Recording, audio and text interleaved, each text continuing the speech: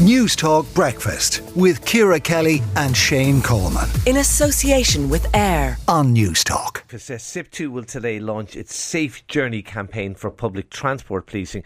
Joining us now is SIP2 Transport Energy, Aviation and Construction Division Organiser Karen O'Loughlin.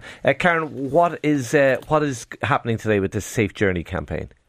Yes, good morning, Shane. Morning. Well, I suppose we're having our conference here today in Dublin for my division, so we're taking this opportunity, I suppose, to take the first step in launching this campaign to bring to the public's attention, really, that we believe that there needs to be some sort of dedicated policing for public transport, given everything that we now know about the people's experience on public transport.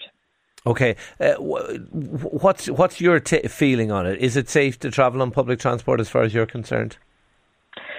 Well, I tell you, I have my own lived experience as a woman who's, not in her 20s anymore and has a lot of life experience. But outside of my own experience, Transport Infrastructure Ireland published a report in July 2020 called Travelling in a Woman's Shoes. And that's a damning indictment of how people feel about the public transport system, because it shows us that 1 in 3 women have been physically assaulted on public transport, and 6 out of 10 women don't feel safe when they're on the bus, and 55% of us won't use public transport after dark, and 35% of men won't use public transport after dark. And that's a really, really difficult place for people, because we have a nighttime economy that depends on people going to and from their jobs. We have our own members who work in public transport who are more and more frequently now subject to verbal and physical assaults. And that's a terrible, stressful way to live your life, worrying about how you get home from work. I don't want to in any way diminish negative experiences that people have had, because undoubtedly they have happened, and in some cases terrifying things have happened and horrible things have happened. Is there a danger here, though, that we talk up the problem, that we say it's not safe to go on public transport, when in the vast majority of cases it is safe to go on public transport? Well, that's a matter of how you describe the problem, right? Because I'm not saying that public transport is unsafe. What I'm saying is that there are very serious safety questions to be asked about the travelling public and about workers in public transport, because the evidence shows that the growth in antisocial behaviour and physical and verbal assault for transport workers and for the travelling public is becoming more and more problematic.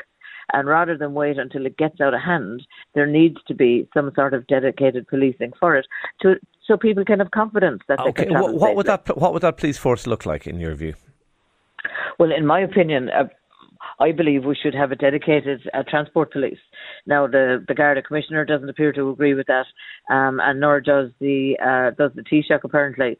But we have to look at it. Yeah, like when the vast majority of customers are saying we've had negative experiences with our own safety on public transport, somebody has to listen to that. When the transport companies will tell you that their staff are experiencing these sort of behaviours more and more frequently, somebody has to listen to that. So that's why we've decided to take ownership of this problem in the union and say enough is enough. Karen O'Loughlin of SIP2, thank you for talking to News Talk Breakfast. Let us know your views. Do you think there should be a dedicated transport? Please let us know your own experience of travelling, particularly after dark, on public experience as a woman or indeed as a man. 52106 at the cost of 30 cents. News Talk Breakfast with Ciara Kelly and Shane Coleman. In association with AIR. Weekday mornings at 7 on News Talk.